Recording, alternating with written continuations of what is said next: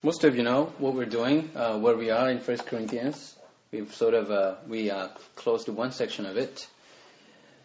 And what was the whole first section about? Up until where we ended last week. One word. The cross. Jesus is 2 words. Okay, 2 words. The cross. It is very, simplistic and Sunday school type of answer, but it really lays down the foundation.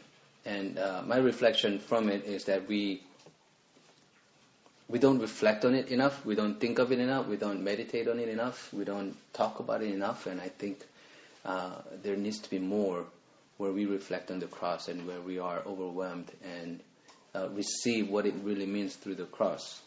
So that was it. That was the last section. And today we move on to a new part where Paul talks about various problems within the church. Up until chapter 13. Let's go ahead and read and see if you want to tackle this one or not. Okay?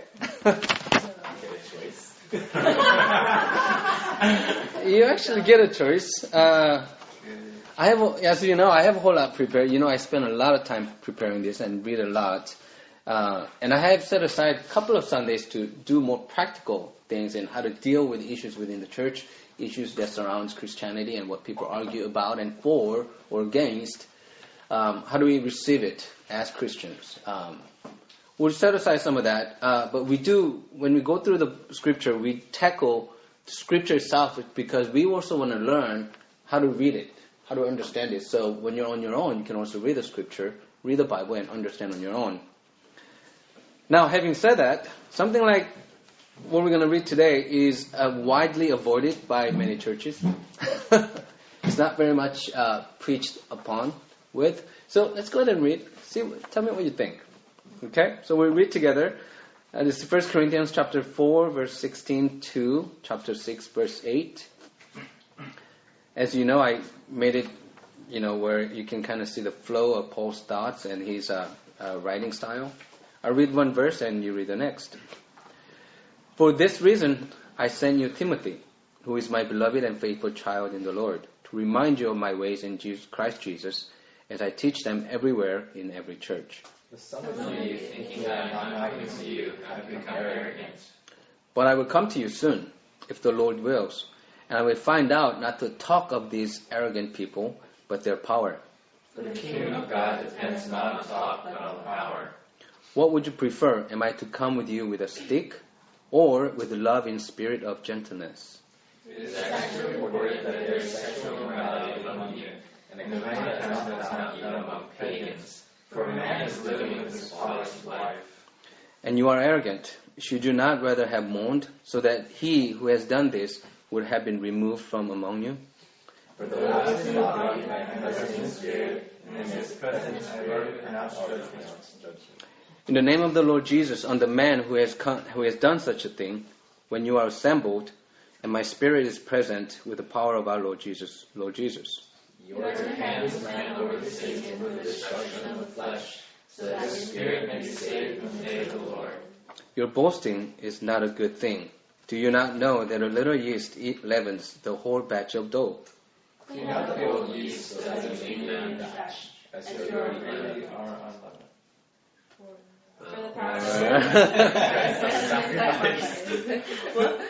Therefore, let us celebrate the festival, not with the old yeast, the yeast of malice and evil, but with unleavened bread of sincerity and truth. I urge you in my letter not to associate with sexually immoral persons. Not at all meaning the immoral of this world, or the greedy and robbers, or idolater, since you would then need to go out of the world. But now I write to you not to associate with anyone who bears the name of brother or sister who is sexually immoral or greedy, or is an idolater, reviler, drunkard, or robber. Do not even eat with such a one. For what have I to do with judging those outside? Is it not those who are inside that you are to judge? God will judge those outside. Drive out the wicked person among you. When any of you has a grievance against another, do you dare to take it to court before the unrighteous instead of taking it to the saints? Do you not know that Satan will judge the world? And if the world is to be judged by you, are you incompetent to try trivial cases? Do you not know that we are to judge angels, to say nothing of ordinary matters? If you have ordinary cases, then do you appoint judges of those who have no standing in the church? I say this to your shame. Can it be that there is no one among you wise enough to decide between one believer and another? But the believer goes forth against the believer, and before unbelievers set out. In fact, to have lawsuits at all with one another is already a defeat for you. Why not rather be wronged? Why not rather be defrauded? But you yourselves wrong and defraud, and believers set out. Word of the Lord. So, what do you think? It is confusing. It is what you think. Paul is talking about there is a person in the church who is doing some nasty things, and he's saying kick him out of the church. And he's saying that we should judge those in the church. So there's a whole lot going on. Any other questions or thoughts or comments?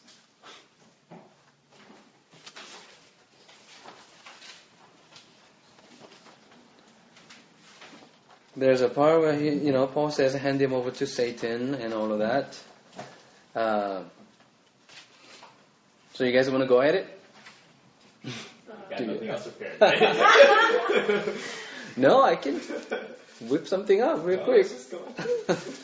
All right. Well, let me pray and we'll dive in.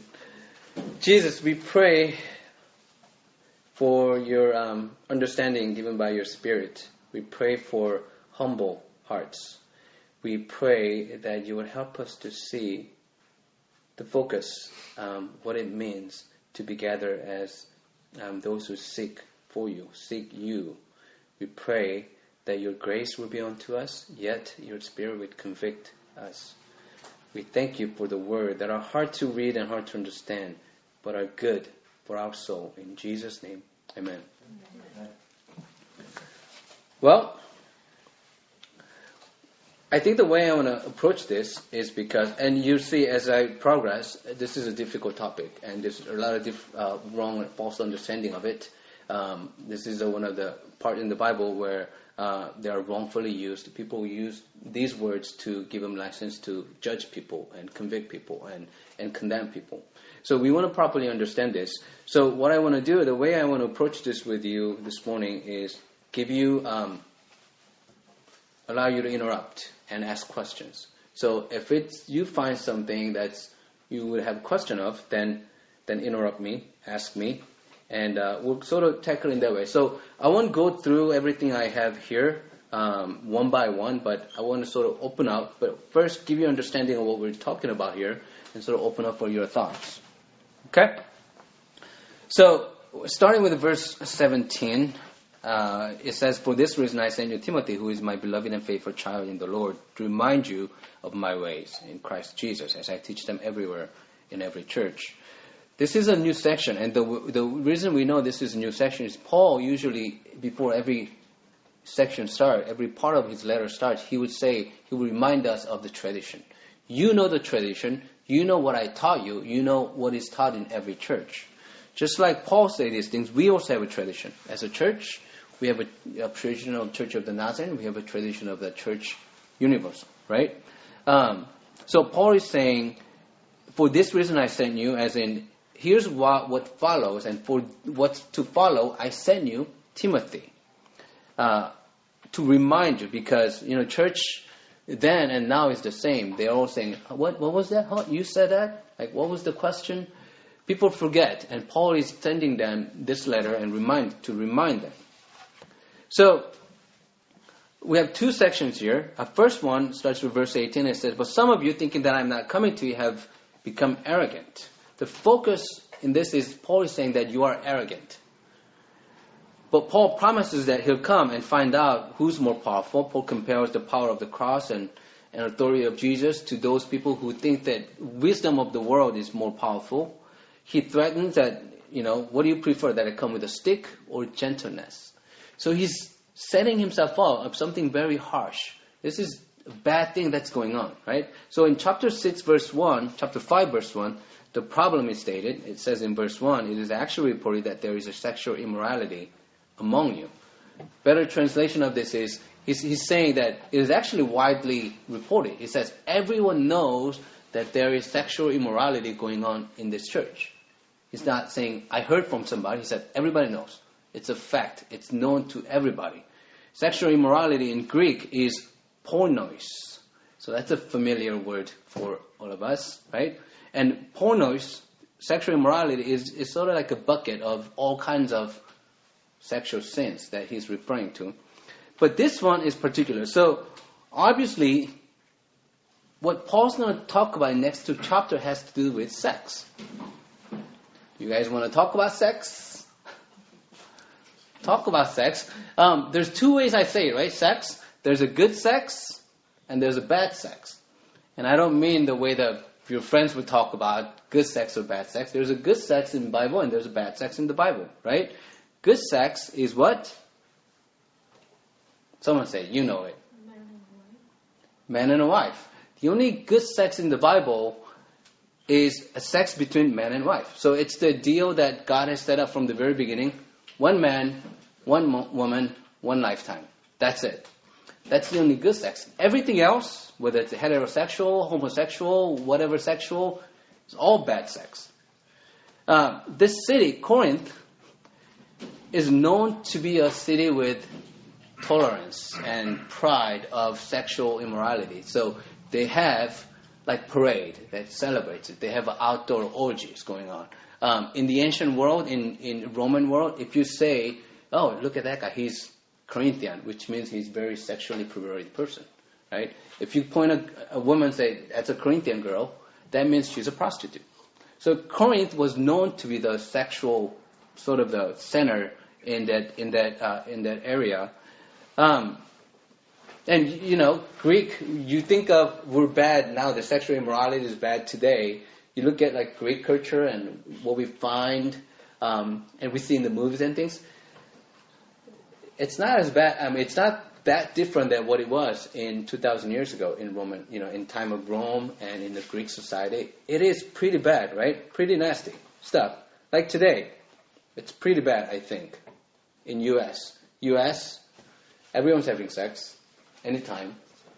High school students, 70% of high school students, by the time they're senior, have had sex. A quarter of them have had sex with more than 4 partners. That's statistics. Porn industry. When .com crashed in 1998, the only like .com company that survived and still making lots of money, porn industry, right? It's $1 billion industry. They make more money annually than NFL, NBA, and MLS combined. MLS. Huh? MLS. Major League Soccer. Baseball, MLB. Obviously Major League Soccer, because they make nothing, right? So, it's a big industry. They thrive. There's street clubs everywhere in the U.S. There are an estimated 3,000 street clubs in the United States. And, the common revenue of each strip club per year is $8 million. It's bad here, right? It's bad here. It was just as bad back then. So, Paul is saying, there's sexual immorality going on with you, and I said there's 2 categories, bad sex and good sex. I can also divide bad sex into 4 different categories, right? There's a lust. Lust really doesn't mean sexual lust only. Lust is, original translation, original meaning is just a desire, deep desire. There's a lust, which is you desire, you think it, you want it, you're not really moving it into action, but there's a lust, and there is perversion. If Larry would walk off and sneak into somebody's backyard and try to sneak at a girl taking a shower, you don't say he's perverted, you say he's just horny or he's lustful. Perversion is what twisted, it's basically the meaning of it is twisted, right? What has twisted what is good sex into something else. So perversion includes sex Not only outside marriage, but sex with anything, right? Child, sex with animals, and sex with anything else. That's perversion. Another bad category of bad sex is what? Prostitution. And you know that just doesn't mean prostitute. It also means when sex is exchanged for something else, where guy and girl goes out on a date, guy buys stuff, and girl feels obligated to provide something else. Where there is an exchange of goods and that involves sex. That's prostitution, right? And again, the worst case is abuse, sexual abuse, child molestation, and all of that. That's the abuse of it, right? That's the worst case of it. So there's good sex and bad sex, and there's something that really freaky. And what's going on here in Corinth is, what's going on is so bad, even outside the world, in this city of Corinth, people are going and looking at what's going on in the church and saying, wow, that's freaky, right? I mean, if it's that bad, it's really bad. Paul is saying, people outside the church, people in Corinth isn't even doing this. They would even disapprove this, and it's going on in the church, and you're arrogant. You think this is great. You have pride. You think, oh, look how open we are. Look how tolerant we are. We're allowing all these things to happen. So they're arrogant. And Paul is pointing out, you are arrogant because they are supporting and endorsing this person who is sleeping with we don't know whether this is his mom or stepmom, whether his father passed away or not. But he's living with stepmom or mom or father of wife of his father. So they're endorsing this, and this is going on, and he's proud, and the whole church is proud. And this isn't so different from the churches in the United States, right? A lot of churches claim to be proud of because they allow these things happen. They invite and they say this is fine because they think that churches think that, it's the attraction. People want us to be free, open, and accepting everybody and allowing everybody. So they're arrogant. They're proud. If we refer back to what Paul has talked about, what are we to be proud of? The cross. There's only thing that we can be proud of, and that's the cross. There's only thing that we offer to people, and all we offer to people is the cross, not of anything else. So that's what's going on, just to point it out. And we acknowledge that sin happened in the church. The question is, how does God's people respond to sin in the church? So let's see what Paul commands as the solution. And it goes on in verse 2 and verse 3 and verse 4 and 5. And I can sum it up in this way. He says, he who has done this would have been removed from among you. I have already pronounced judgment. When you're assembled, you are to hand this man over to Satan. So there are 3 steps that Paul recommends, and he actually commands is, number 1, assemble. Come together as a church. Do as a church, not individual. Don't go up to somebody, don't call someone and start judging this person. You do it as a community, right? As a people, in public, the whole church participates. And that's why some people take this verse out of context and use it as a license to condemn people and judge people. Paul says, assemble first, come as a church together. He says the leader is present in spirit. And so is Jesus. Jesus says, when 2 or more are gathered, what? Then I am there with you. It's appropriate to use it here. Because this is what it means. Jesus said, when you're gathered together as a church to convict of someone, I am there. You have my authority. So first, assemble. Number 2, make judgment.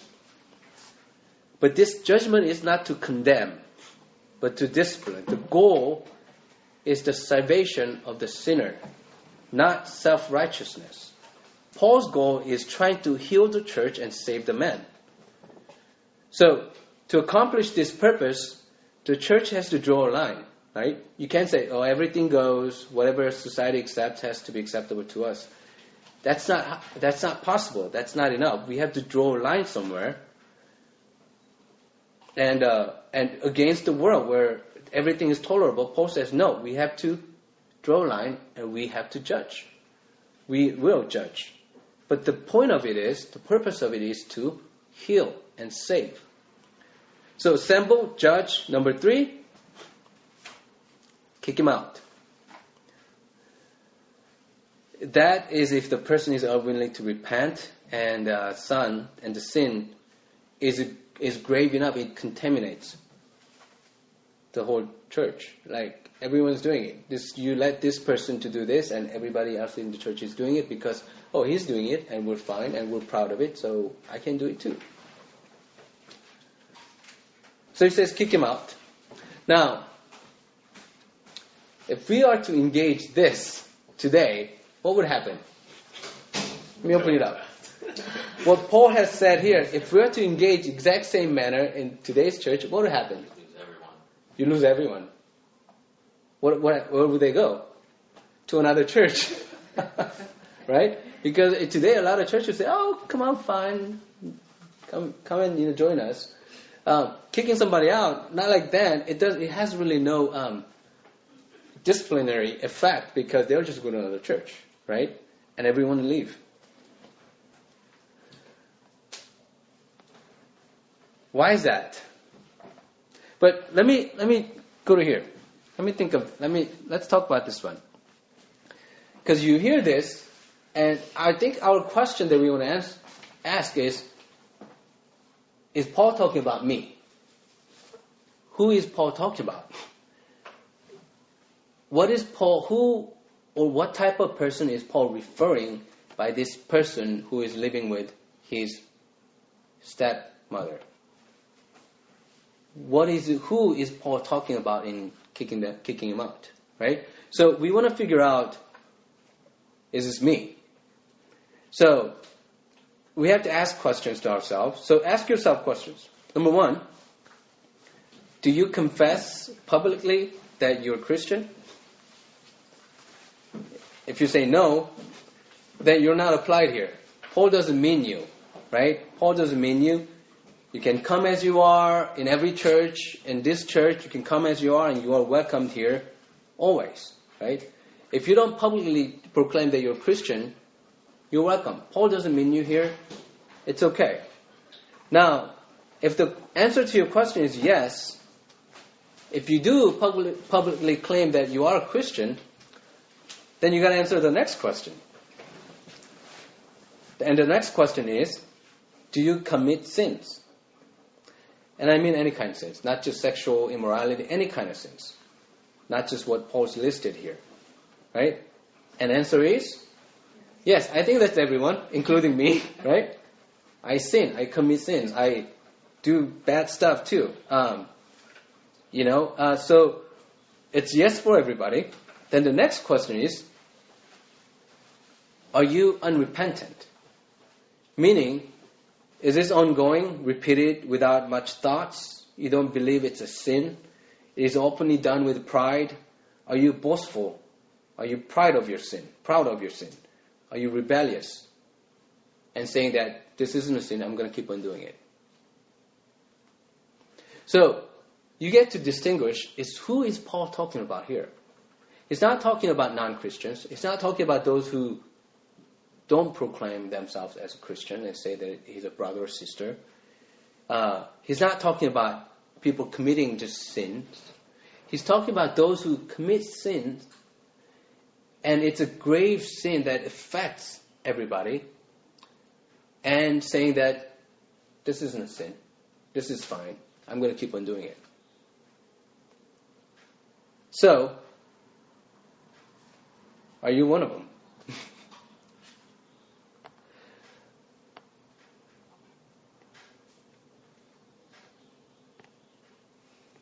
What do you think? What do you think so far? Questions?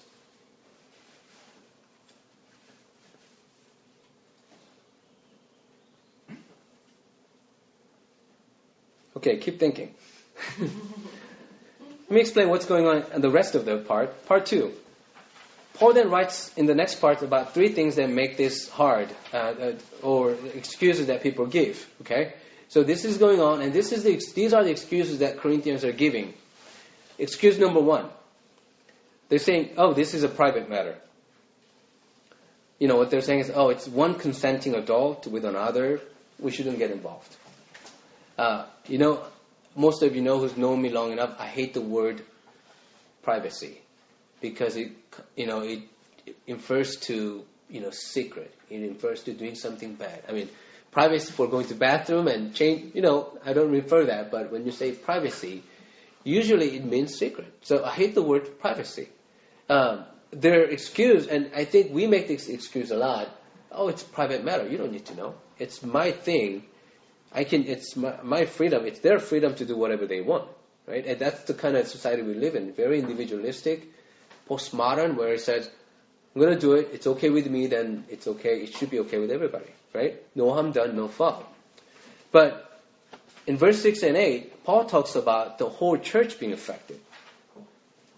Because the church is a family. We're community. We're family. What one person does affects others.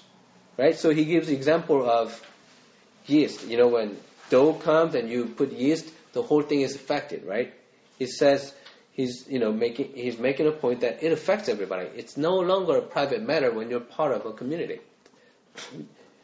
Excuse number 2, it's verse 9 to 11, says, but you said to stay away, to leave these people alone.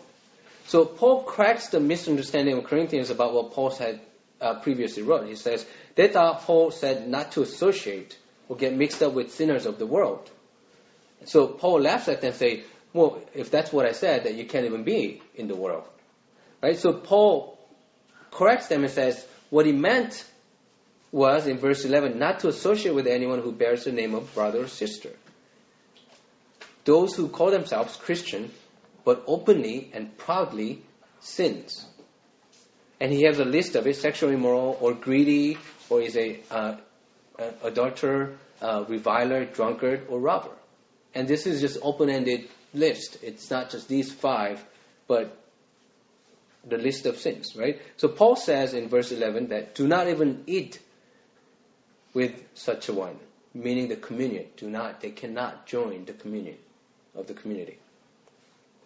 Excuse number 3, their excuse is, well, I shouldn't judge. Let the court settle this. Maybe this became a court case, and maybe they were talking about taking this to the court. Because the beginning and end of that part says, why do you go to courts rather than the church?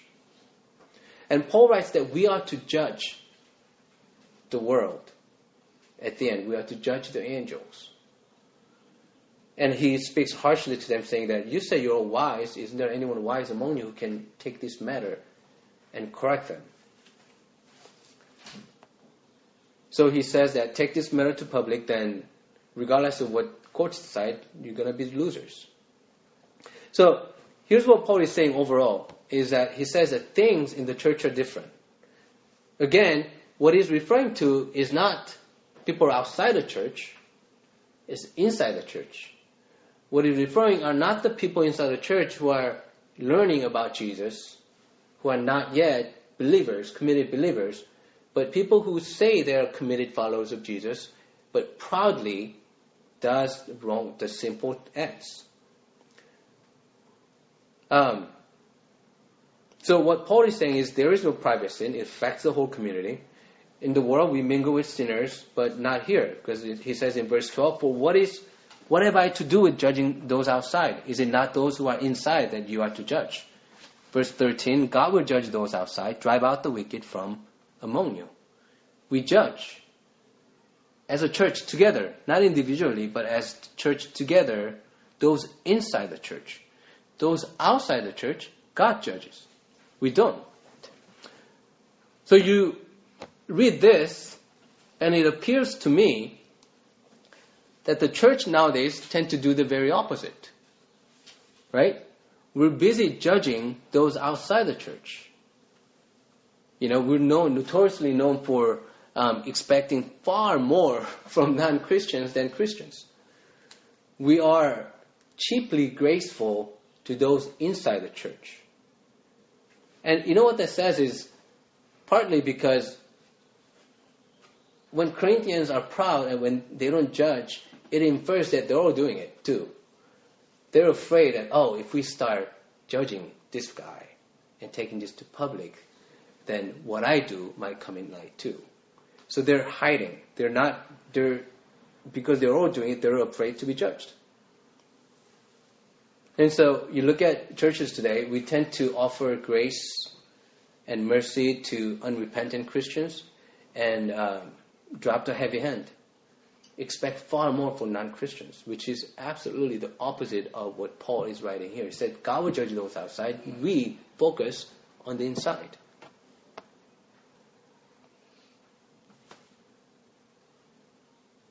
Questions?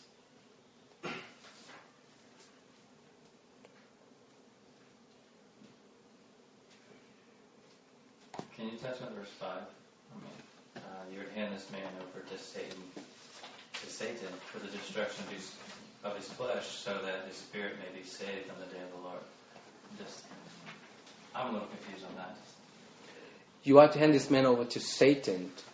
There is it's really interesting when Paul writes this.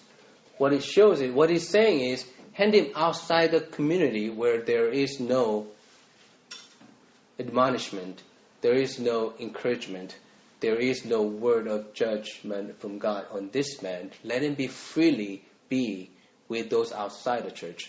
And what that really refers is, there is something more special about the community than we understand. This is a realm where God protects. This is a realm where God rules, and we are engaged in that, and we are protected in that. Outside the church, it is overwhelmingly ruled by Satan. So when you're left outside the church, there is no one to convict you. There's nothing but Satan convicting you and saying, oh, you just do as freely as you would. So what Paul means is, by saying that hand this man over to Satan, means let him go. Let him go. Right? Because he's unwilling to change here.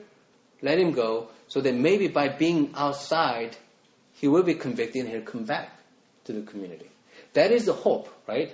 That's the hope. That is the reason for doing it, not to condemn, but the hope that this person will return. And I have seen, in my experience of being in the church for 40 years, there are people who's left the church and came back. Now, there are churches who's left the church and never came back. But if they stay in the church, nothing's going to be changed for this man. So, what Paul is saying is, what we need to pay attention is that it is so that his flesh, his sin, destruction of the flesh, so that his spirit may be saved. This is where we read that his intention of all of this is salvation for this person and protection of the church.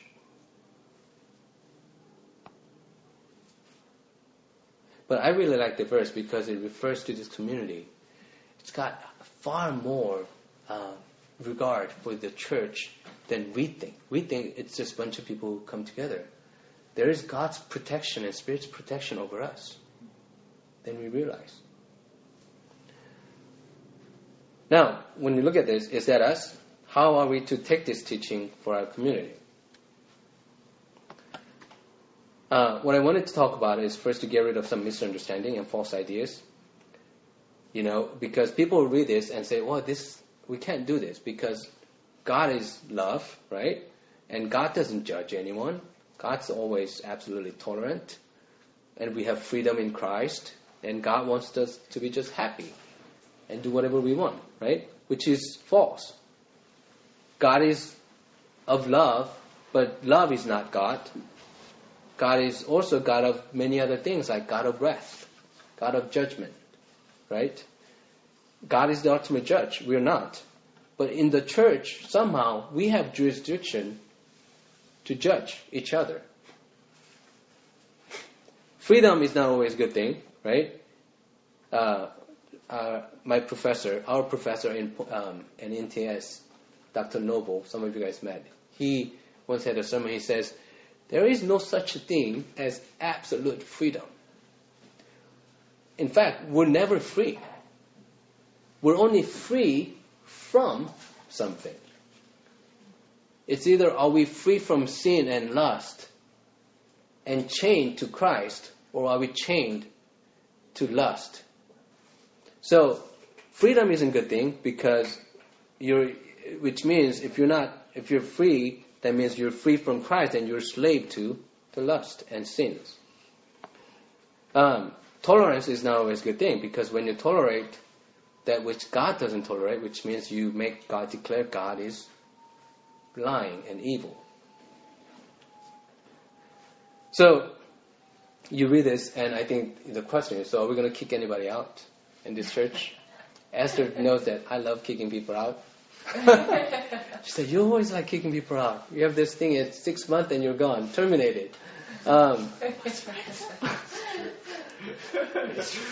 we going to be a church that kicked anybody out?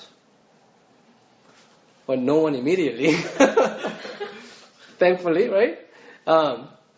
And you ask, we are a church of new believers and those who come to learn. And if you don't publicly say you're a Christian, you're a follower of Jesus, and you're here to learn, and you're here to grow, you're welcome here. And you come as you are. We don't judge you. We don't expect you to change overnight. We don't, right? You're welcome here. But if you are, voting members of the church, and you are legally signed to be the member of the Church of the Nazarene, then we judge you. We expect more from you. We would tell you, this is wrong what you're doing. Knock it off. Stop doing it. Do you need help?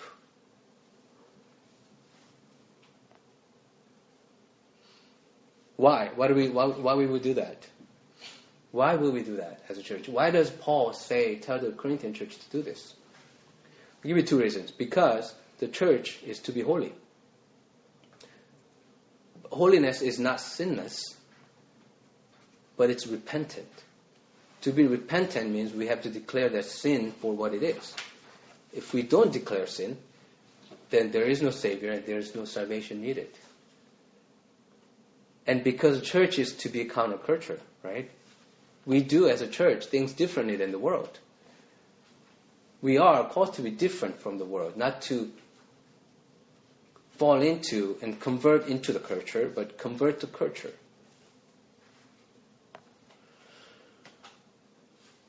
This is harsh words, and I think people would. Chris is here for the first time. She's thinking, I don't want to be Christian. I come here, you're all going to judge me. And not all of you. You're not the only non-Christian here. Not all of you. Most of you are going to say, "Well, I don't want to be Christian." Then this is such a high expectation. Right? You're all scared to be Christian. But think on why you're here. I mean, why you came and why you're here. You're here because, you're not here because you love the world. If you love the world, there's no reason for you to be here. If you look at the world, addiction, abuse, death, sickness, disappointment, suicide.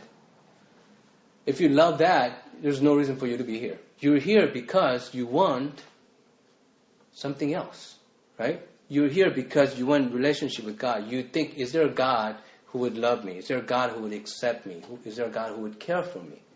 Is there a God who is gracious? So the point is that everyone can come to Christ. Everyone can come to Christ. And people come to Christ because the world isn't good. People come to Christ because they want life and life to the fullest. Because Jesus offers the freedom from these things that hurt you and hurt us.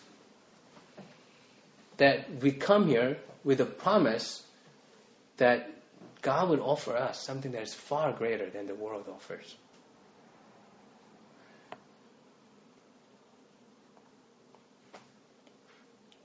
But we here in the church proclaim and declare sin. What is sin? What holds you back from coming to Christ? We'll tell you, you do these things, this doesn't please God, this holds you back from coming to God. Stop doing it. Know that God is loving, but we're patient.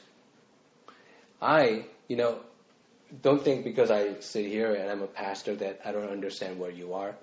I had sex before marriage. I had all kinds of stuff. And I went to church. The only thing I felt while I was going to church and doing all sorts of stuff was just the guilt. I just felt bad. I'm like, man, I shouldn't do this because it tells at the church to not do this. I read the Bible. I'm not supposed to do this. I just really felt bad. I just felt really guilty. It didn't feel good. But I kept doing it because that's who I was, right? I kept doing it. But when God captured my heart, when the cross became something more than what I just read, I stopped wanting to do it. I struggle and I, fall sometimes, but I stopped doing it. No one needed to tell me to stop doing that. I knew I don't want to do this anymore. So I'm on the gracious side. I take on the part of grace more than condemning and judging. Until you are captured by God's love and fully receive the cross, I'm patient with you forever. I'm patient with you, and I won't judge. I'll accept you as who you are. What I teach you is the cross. Because the cross, as Paul says here, has power to change us. Power to make us different. Power to make us leap over the step where I want to be like Jesus. I want to chase after Jesus in the world. None of this makes me happy anymore. None of this. I recognize these are not what will give me joy and hope. Because on the cross, Jesus took all that we've done, all that we will do, and He made us way to be with God, to have a relationship with God. And in that relationship, we have hope, we have meaning, we have identity. We are called children of God. We are called to rule over this world when God comes. We are called to find peace, not guilt. Find grace, not condemnation. Find mercy, not judgment. That's the message of the cross. And Paul says, referring back again to the cross, there's a power in the cross. Go to the cross. Take these people to the cross where they find freedom in Christ and free from whatever the stuff they thought they were holding on to.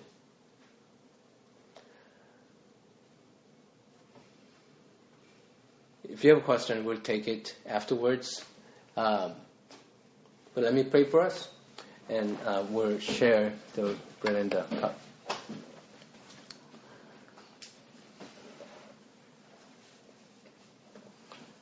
Father, I pray that all of us would take hold of grace. But there's only grace if we recognize that we are people of sin, that we're rebellious, that we're proud, we want to take things in our own way, and that you don't matter, that we matter, that we're not related to you. There is no God, there is no creator over me, there is no father over me, that I'm on my own.